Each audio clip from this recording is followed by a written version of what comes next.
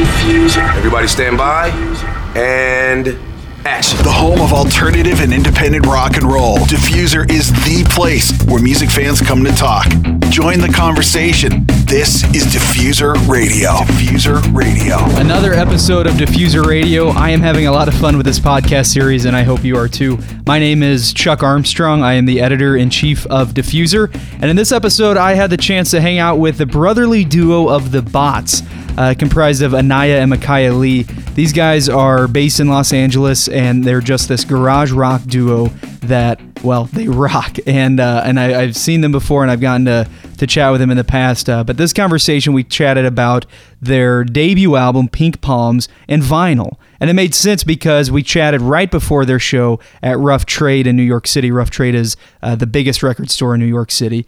And so it was fun talking to them in that setting. And these guys are huge vinyl fans, so it made for a really fun conversation. But before we get into that interview, this episode's roundtable focuses on, well, all things physical, the physical side of music. And kind of the question that we pose is, will the physical product play a role in the industry's future? Seems like a simple question, but the answer is definitely not simple. We examine that and more. Thank you for tuning into this episode of Diffuser Radio. You're listening to Diffuser, where we don't just cover the news, we are the news. This is the Diffuser Roundtable. Very excited for another edition of the Diffuser Roundtable. As always, my name is Chuck. I am the editor of Diffuser, and you can find a lot of this discussion at our website. We publish several columns and opinion pieces each week, and you can sound off in the comments whether you agree or disagree. And today, the Roundtable is joined by three of Diffuser's columnists, Tim Karen, who also serves as their senior editor, and he is calling from Pittsburgh, PA, Chris Kissel, calling from Brooklyn, and Mr. James Stafford out of the great state of California. So coming up, I actually have the opportunity to chat with the up-and-coming garage rock duo, The Bots, who, even though they're young, are massive fans of vinyl. And we recently published a story, actually, set The Bots to the side, but we recently published a story about music sales in 2014 and how the business overall was down, except vinyl. Vinyl actually increased in 2014. And while that's still a fraction of the business, it's still an interesting concept that vinyl could actually be a bright spot in the 21st century in 2014 and 2015. And even more interesting is, as vinyl was up, so was streaming. So the question I kind of want to pose to each one of you guys, and a question that I will chat with the Bots about coming up, is simple. It's a simple question, maybe not a simple answer. But does the physical product matter to the future of the music industry? And right now, I'm not asking about your personal tastes, but rather, how do you see the physical product benefiting or not benefiting the industry, the business side of things in the coming years? So, James, I'd love to hear your thoughts on this. Well, Chuck, I got a couple different takes on this, but I'll go with the one that's more specific to your question first, I think. I think that physical product is always going to be a part of the industry because there are different kinds of experiences between listeners and musicians. There are I think what I would call kind of the fast food lane. All I want is the music. I just want to hear it. I want to consume it. I want to move on. And then there's always going to be people who are more invested, who want an artifact, who want kind of a fetish item. They want something to collect, to hold, to stick on a shelf, to put on the wall, etc. And I don't see that ever really going away. Yeah, I think that's a fair point. Chris, how about you?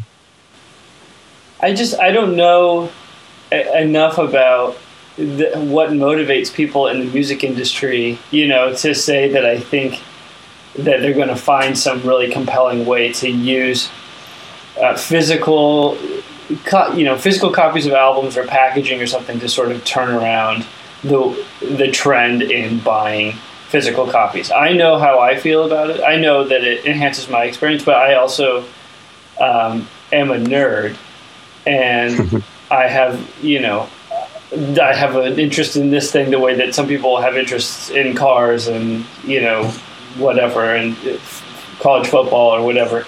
So I'm not super optimistic that the music industry will come around to, or will find some way to really monetize packaging, just because, as magical as I think it all is, I'm not confident that most people share that opinion, or that the music industry will find some way to monetize it. And Tim, do you share that optimism, the same optimism as Kissel? I'm not sure if it's optimism, but I don't think that. No, there's not going to be. I think that you guys, James, really kind of touched on the fetishism of vinyl. Those serve as collector's items, but I think as a sort of a day-to-day being in a band, having a physical product is definitely not going to be necessary, because that would mean that there would be some sort of technological advance now beyond what CDs are that are still physical, you know what I mean? But it's not going to happen. It's going to, from here on in, it's going to be digital and contained on in the cloud. So, I mean, you can easily be in a band and print up some CDs, but you can definitely exist without having a physical product if you just exist on Spotify and YouTube. And you can put out vinyl, but again, that's never going to be for people who are just like, man, I need to listen to this right now. It's just for people who really want to listen to it. Yeah, it's definitely a specific audience, I think, as and specifically talking about vinyl. Just recently, I read, we stumbled on a website where you can subscribe to a monthly record, and in addition to the record, they send you a recipe for a dish, and they'll send you a couple of the premium ingredients. And there's a couple other vinyl subscription services too, and so, but that's very specific. I don't think that necessarily paints a picture of the future of the industry or business. So I want to see, does anybody want to tackle this question? I mean, do you think that the industry could exist if there was not a single physical product being sold or being bought? No, I mean I don't know. Somebody's got to buy something, but I don't think that that's where most of the revenue comes from anyway for artists. Right. But it's a weird. I think that we have all of us grew up with, and even kids now are aware that CDs exist. They see them in Target. They know that music can be purchased and put on your own shelf. And I think that there will always be a part of us that kind of needs to have that, to physically own something, but definitely not to the extent that we ever had it. Like, I was carting around 700 CDs everywhere I went for a decade, Right. Not going to happen anymore. I think there's a question of the longevity of the industry without physical media. And I'm thinking specifically of Vint Cerf's, that article that came out last month about the potential for a lost century. Vint Cerf being one of the fathers of the internet, talking about our digitized lives and how we could have an entire generation or several generations of people who just kind of vanish from the historical record because they only exist digitally, their photographs, their letters, etc. And, by some estimates, 80% of the music that's been recorded worldwide has never been digitized. So, if you think about that, we have the history. 80% of the history of the music industry is out there in physical media and has never been digitized. But it's saved. It can't vanish. It can't be part of that lost century, so to speak. So if the entire industry goes digital and physical media ceases to exist, what's going to happen to the future Robert Johnsons of the world, whose physical media just sits on a shelf for decades before it's rediscovered and brought back for a new generation. But the flip side of that is, if you have the only recording of a band and it's on vinyl or CD or cassette or 8-track or whatever, and it hasn't been digitized, and you drop it or you step on it and it shatters, it's gone. And then it does become part of that lost century. That's a valid point. You just have to be careful with your music. There you go. I can definitely foresee an industry that doesn't rely on selling physical things. I think they will still sell physical things because there are people like us, and there are a lot of people like us, and there are record stores that are staying in business because of people like us who, for aesthetic reasons or sentimental reasons or any and all of the above, we like to buy physical copies, and we like, to listen to things in specific kinds of weird arcane formats. But I mean, it's just not convenient for most people. It's more expensive for now, at least. And you don't have access to as much music instantly. So to me, from a purely economic standpoint, I can't see, the trends are all pointing to what I think is an obvious conclusion, which is, I think at some point it's going to be 95% digital and 5%, for us collectors and, aesthetic, people who kind of enjoy the specific media. So, and I think, to James's point, like there's a lot of music from a historical standpoint, you could lose a lot. And, not having physical copies means that you're always at risk of some server, getting wet or something. But at the end of the day, I don't think that, you're talking about business, and I think that the convenience factor is always going to motivate people. And I just think that we're in the vast minority. The business is an interesting point to me, because I think that the obsolescence of physical things is to a certain extent, it's a marketing construct. 10 years ago, for example, I remember being mocked shamelessly because I still wore a watch. Why do you need a watch? Your time is on your phone. You don't need a watch. And then what's the big technological marketing push right now? It's the smartwatch, right? Sure, yeah. So, we obsoleted a physical object only to bring it back in a different form because people still want physical objects. Well, I think there's something about it. So, like Chris, I know you mentioned the 95% and the 5%, and not that that's necessarily a hard and fast number, but I think that's a pretty good guess. But I feel like that 5% is really, really important. And even though it caters to people like us, collectors, nerds, people in the industry who eat, sleep, and breathe music, or old timers who just have never downloaded Spotify or anything like that, I still think it's a very important number, and I think it's a very important thing for Tim, like you mentioned, to be able to walk into Target and still see music. Even if you see an album and you go home and download it, there's still I think there's still something just knowing that, oh, you know what, Taylor Swift pressed her new album on vinyl. I'm never going to buy it on vinyl, and I'm always going to download it from iTunes, and I'll never listen to it on Spotify because it's not there. But just knowing that, there's people who want to buy it on vinyl, or knowing that I see it at a concert, I think there's no way to quantify this. There's no concrete evidence of this, but I think, I have to believe that plays a role in kind of the overall landscape, whether you buy it or not.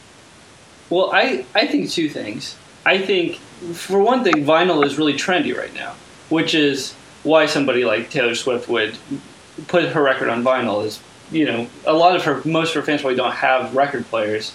She probably did it because people think it's interesting, and they know that there's collectors who will buy anything, even if they don't have record players, because they're really trendy. People will buy that stuff. But I think the other point is the one that's probably more long-lasting, which is I think there's always going to be a market for vinyl and for cassette tapes and whatever for some of these physical media, just because they do have a lot of redeeming aspects outside of whether they're trendy right now or not, that people like us who really like listening to music and devote real time to it can appreciate. To me, it's kind of like, if you think about bicycles, for example, people don't need to rely on bicycles to get them to work, but some people still ride bicycles to work because they like riding bicycles to work. So there's still an entire industry around building bicycles and selling bicycles and fixing bicycles. It's a fraction of the industry around building and selling cars, but it still exists. It's just for a smaller segment, arguably more passionate, but you can leave that for what it is. A specific segment of the population that just enjoys it because, not because they need to do it that way, but because they like it. And that's where I see this going. So I think we need to wrap this roundtable up. I love this discussion, and I think we could chat for probably a couple more hours. But before we go, I think each of you, we keep saying like people like us, people like the people listening to this podcast. I think we all probably have our own interests and desires when we go out to a record store or when we are looking for new music.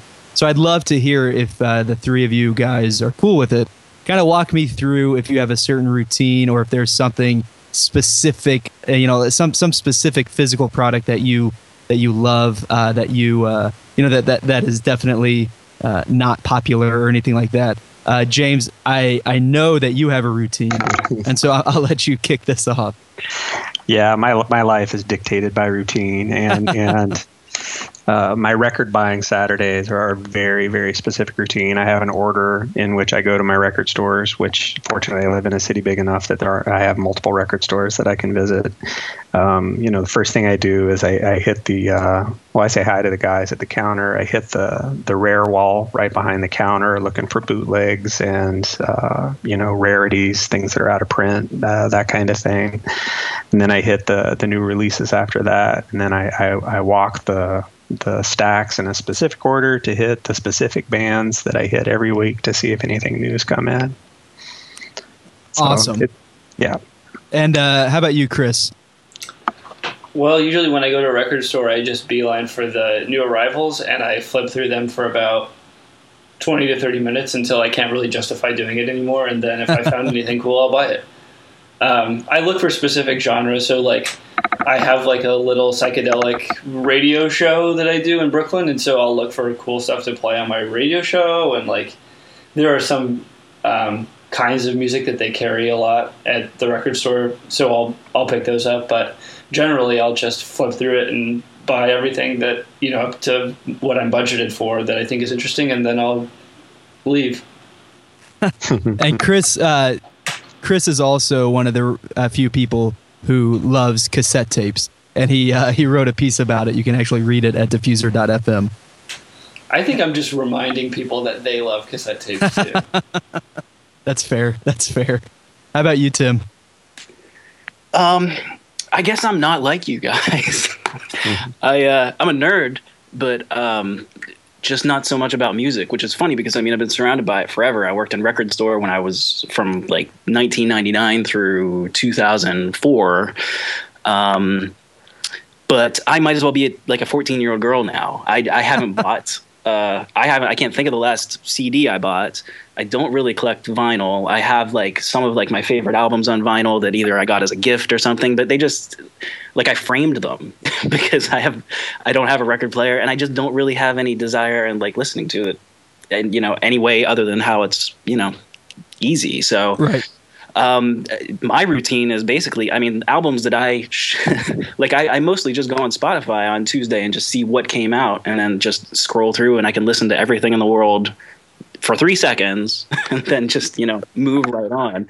I remember I used to go to record stores when you had to you had to scan a CD into a thing that would play 50 seconds of a track. Right. I would stay there all day and just, listen and listen and listen. And that just doesn't exist for me anymore, No, that's fine. Mm-hmm. That's fine, man. There's nothing wrong with that. And I think that's, just part of this whole conversation and that, that's, again, it's 5% versus 95%. And I'm in the 95. Yeah. And I think everybody too probably has a bit of that in them as well. I know, we all listen to Spotify or we all listen to things on YouTube. And whether you buy vinyl or not, that's still part of your musical consumption. So I think with that, guys, we got to wrap this up. So thank you very much, Tim, James, Chris. As always, this is a great conversation. I think the next podcast, or maybe in a couple of roundtables, we're going to be chatting about Record Store Day. And so more discussion about vinyl. So get excited about that.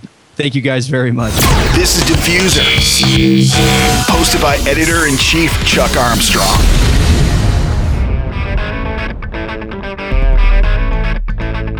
This is Chuck, the editor of Diffuser, hanging out with the Bots in Brooklyn in their brand new tour van outside of Rough Trade Records.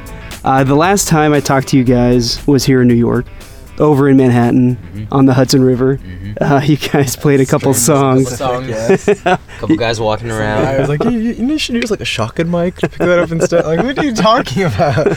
That's right, man. You guys sat on a park bench, played a couple songs. Then after that, Pink Palms was released, your debut album.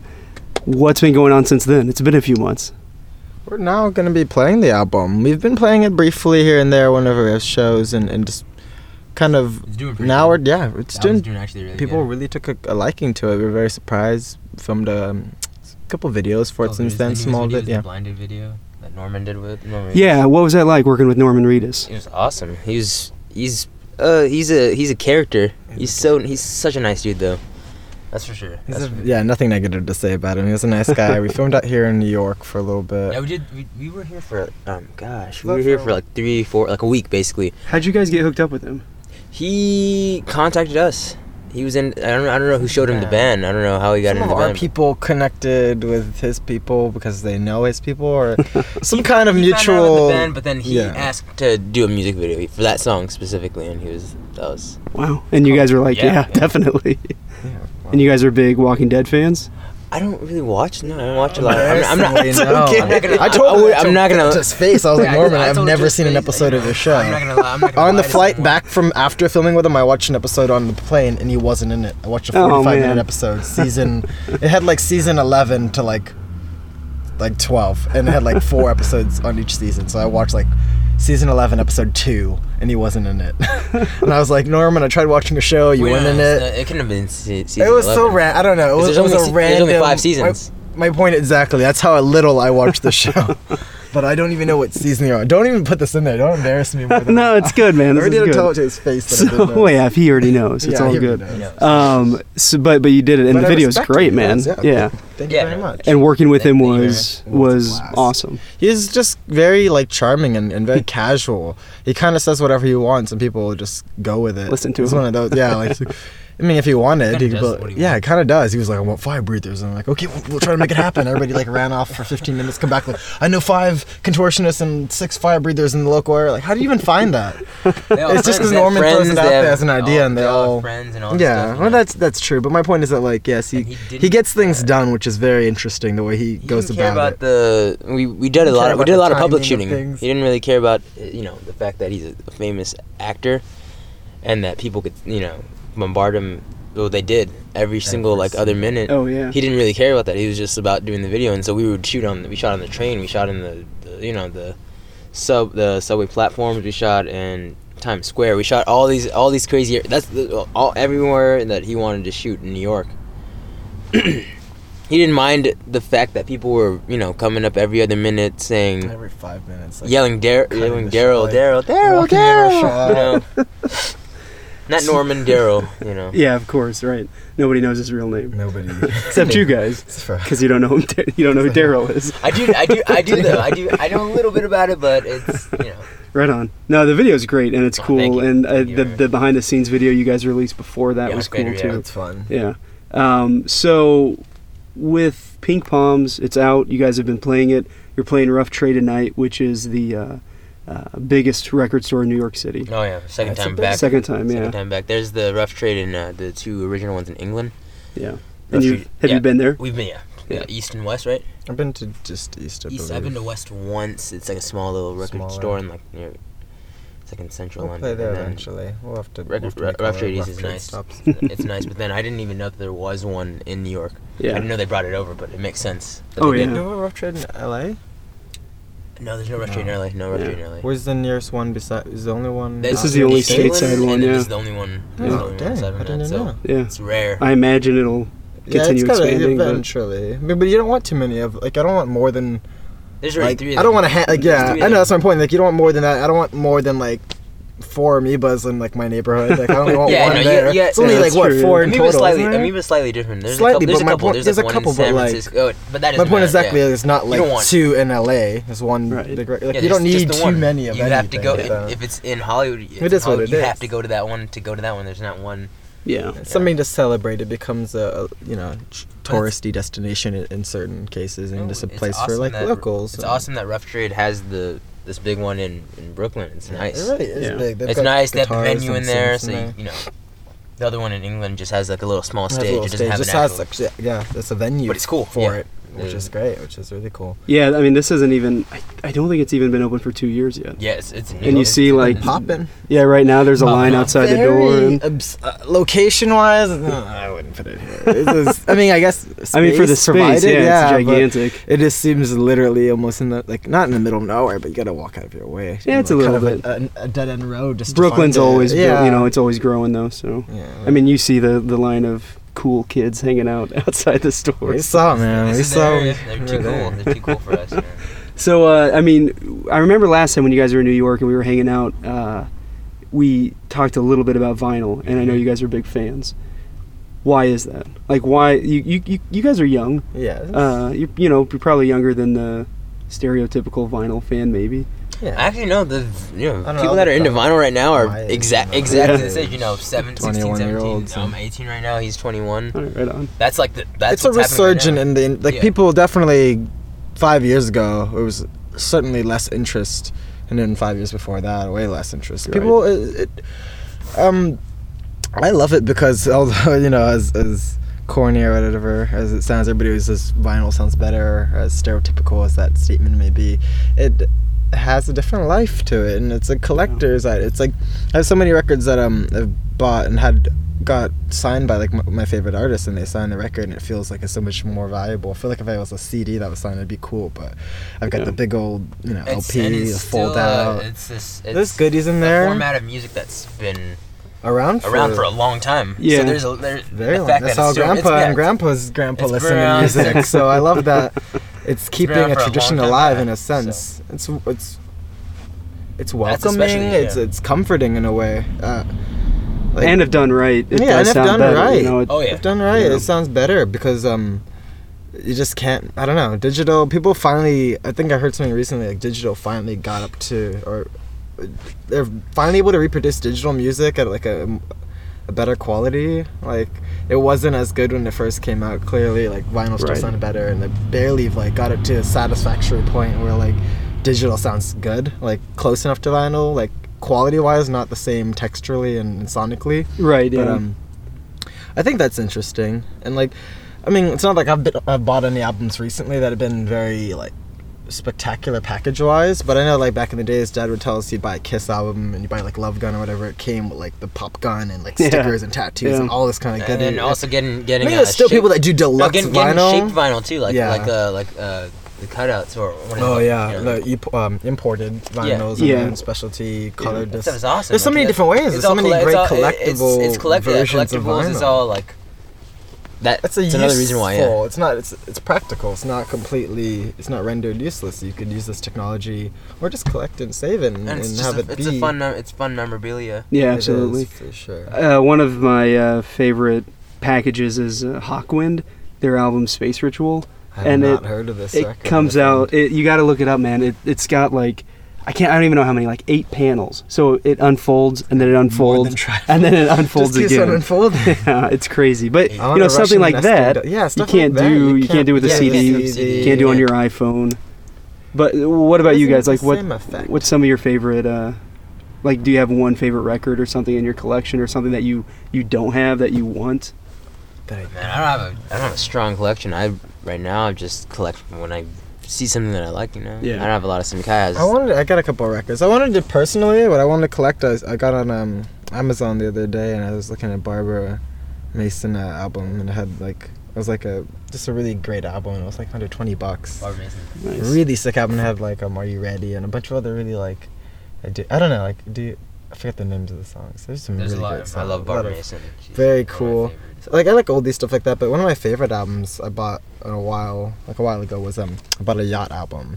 So when they just came out with their last album, Shangri-La, and it was like hermetically sealed in this plastic bag. Then you opened it and it had like kind of like book covers for like when you go to school, and it was like about 15 sheets of paper you go through, and like every page had like some weird poem and like lyrics and like spiritual guidance and like weird medicine. Like it's like messages and symbols I couldn't understand, like hieroglyphics and like the kind of stuff you see on the back of the laundry tag with like the weird iron and the pyramid and like all these. I don't know what it meant, but I was like, this is really sick. And it had portraits of both of them on each side, on either side, double fold. It was a great like aesthetically pleasing album layout, and like that's what I mean. People that do that make the effort.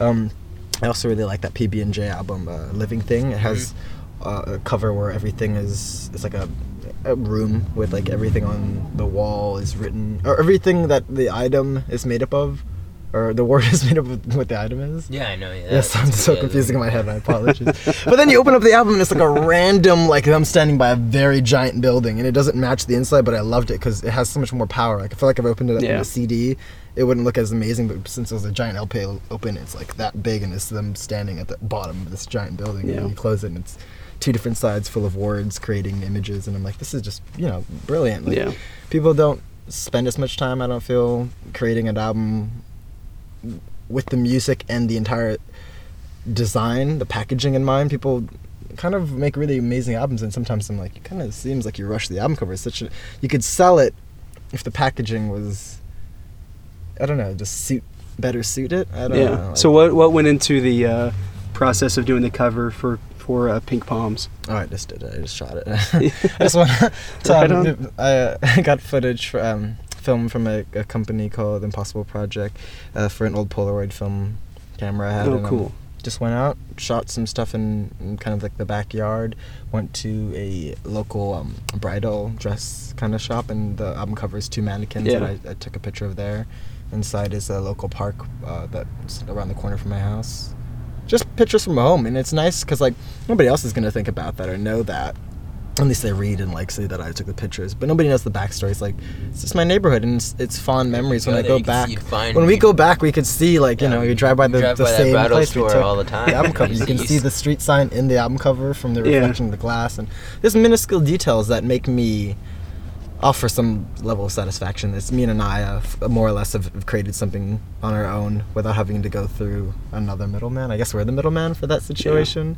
So we get artist credit, and we decide on what we wanted it to look like, and for the next album we'll do the same. We'll make sure the album aesthetic layout it suits what we're listening to. You don't want something, I think I thought of an album cover I've seen, which is a great album cover. It's real cool. Grimes had a really cool album cover. It was like that real aggressive metal looking thing, but also a super pop album. You put it on and it's like every song's real cute. It doesn't quite match. It doesn't match. It looks like a metal album, but it's a pop album. Yeah. So you've seen the cover with the skulls. Like it's wicked album cover. She drew it herself and everything too, is what I've heard. So she's a brilliant artist and whatnot, and an artist both sense, drawing and creating music, but yeah, I mean, like, that works in certain cases. I wouldn't want to make something so left field. I like the contrast, but I like to be conceptually consistent to an extent, to a certain point. Right, we had an album connected cover to the music a bit. where we opened it up and our album was a birthday cake inside. Instead of, it was, like, real cool, though. The CD was a birthday cake. And it had the band name on it and the album title. And then you close it and it was a random, like, robots and, like, donuts. Kind of annoying. All right, that makes sense, yeah.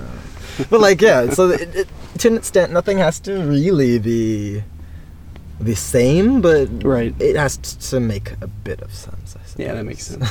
So you guys are, I mean, as far as musically goes, you guys are young. Debut album out last year. But you're making waves, I think, music videos, working with Norman Reedus, playing all over. And your album was released on vinyl and just everything. We were so happy to get, we never... didn't have vinyl, so it's really amazing. Right, it's got to be awesome. I mean, as like fans of vinyl, I feel like we're a real band. What's your perspective on the music industry? I think I just saw something where streaming and digital downloads were all down in 2014. Vinyl was up.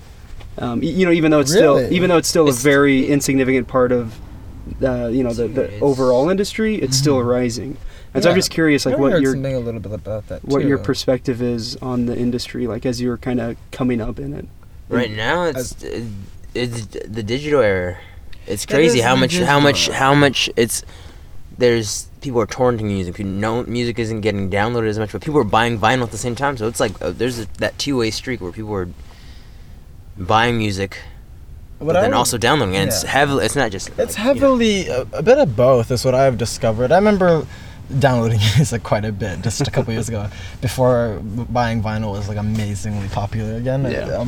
I was downloading music not to pigeonhole the artist and be like, yeah, I'm getting music for free and like, I don't have to buy this stuff, and putting you in a negative place. Where I'm supporting that artist in a sense because I just want to be a part of that culture. Yeah. Understand. So people download music not to, I don't think anyone's trying to be spiteful. Spiteful. No one's trying to There's be no spiteful intent there. Because people, I would do that. I'd download the album. But I'd go to the album. Go to the live show and buy a T-shirt, and the money purchased a ticket. And that all goes back into it. It's in a way, yeah. In the music industry specifically, it's about shows right now. It's about touring. It's about merchandise. It's about all that type of stuff. Music right now, although it's crazy to think although that you have to have good music to be a relevant band. Music is put on the back burner somehow, like buying the music. Yeah, like people do buy vinyl. CDs are still sold. But I remember when we were about to put out our album, our label had said that we were not even sure if we were going to do CDs at the time. We were just going to do digital download and vinyl because vinyl was up. Yeah. People buy vinyl more, and sure enough, when we came to play shows, people still buy CDs. People buy CDs, but a lot of people ask about vinyl. And before we even had it, people would ask, "Were you guys at vinyl?" And we're like, I guess it's popular demand. And I say the same thing when I go to an artist. I'd rather buy the vinyl and just get the digital download off the album. Yeah. Or just, if it doesn't come with that album, I have a USB record player, and you could just rip the songs right into my computer, which is like more tedious. It's nice when you buy the album, they have the little iTunes card in there, and you're and download it, bump it straight away. But like either way, you still get the music. So yeah. I buy the vinyl before CDs personally. Yeah, me too. So what's next for you guys? What's this summer hold? Are you touring all over the place? Of course. Without even having to see any dates booked, I know that they're going to have us busy. Summertime we don't have any dates announced right now. We're getting there. We got some shows coming up. This tour is literally the start.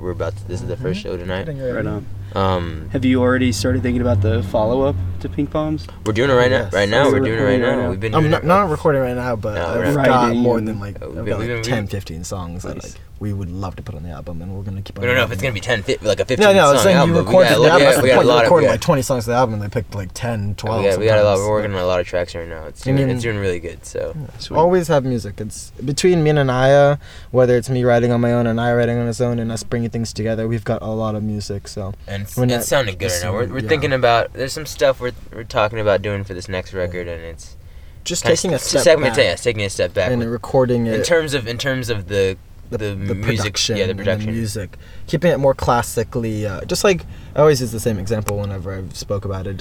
I said I listened to Creep by Radiohead, and Tom York played just guitar and vocals, and you can hear Creep is a hit before they add any of the drums, the distortion, anything else. It's bare bones amazing, and I just wanted to focus more on classic songwriting skills. Not to say that we're not going to have drums on it. Drums are going to be in every song still, and it's going to be an extremely vital part of the writing process. He's going to play guitar on it and everything too, but. Not that I didn't. Not that you didn't, but you're I'm gonna force you to play. I did a lot of. You do the solo instead of me. Pink Palms was produced. It was a nice produced record. That's something we wanted to do. We wanted to do that for a while, and it was great. It turned out really good. People liked it, and now we're this next record specifically. We're just gonna, and maybe for whatever's next, we're gonna, if we like the way we're gonna do this next record, maybe we might do the record after that like that. Who knows? Sure.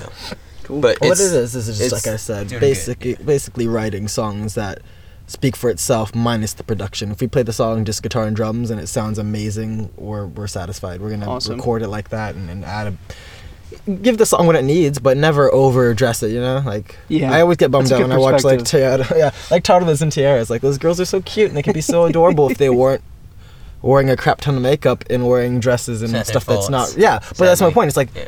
It was beautiful as it was before you put the wig and the fake teeth on your kid and the lipstick and then it can make them dance weird and walk like a robot. My point exactly. Don't overdo it. Don't overdo it. But let's stop there. I'm all about metaphors and analogies, but you get the point. You're right. That's what the next song's going to be like. Before it starts to get a little creepy. Before it starts to get creepy. Exactly. That's awesome. Exactly. All right, we'll wrap it up then. Yeah, we'll wrap it up, guys. Thank you so much, Makai and Anaya. Very good to see you guys again, man. Wonderful. Awesome seeing you again, man. Yeah. And that does it for another episode of Diffuser Radio. Our next show will feature an interview with the lovely Janet Devlin from Ireland, and our roundtable discussion will dive into Record Store Day. Until next time. Thanks for listening to this episode of Diffuser Radio. Make sure you stay up to date with everything happening in the world of alternative and indie rock at diffuser.fm. Until next time, don't follow the leaders, watch the parking meters.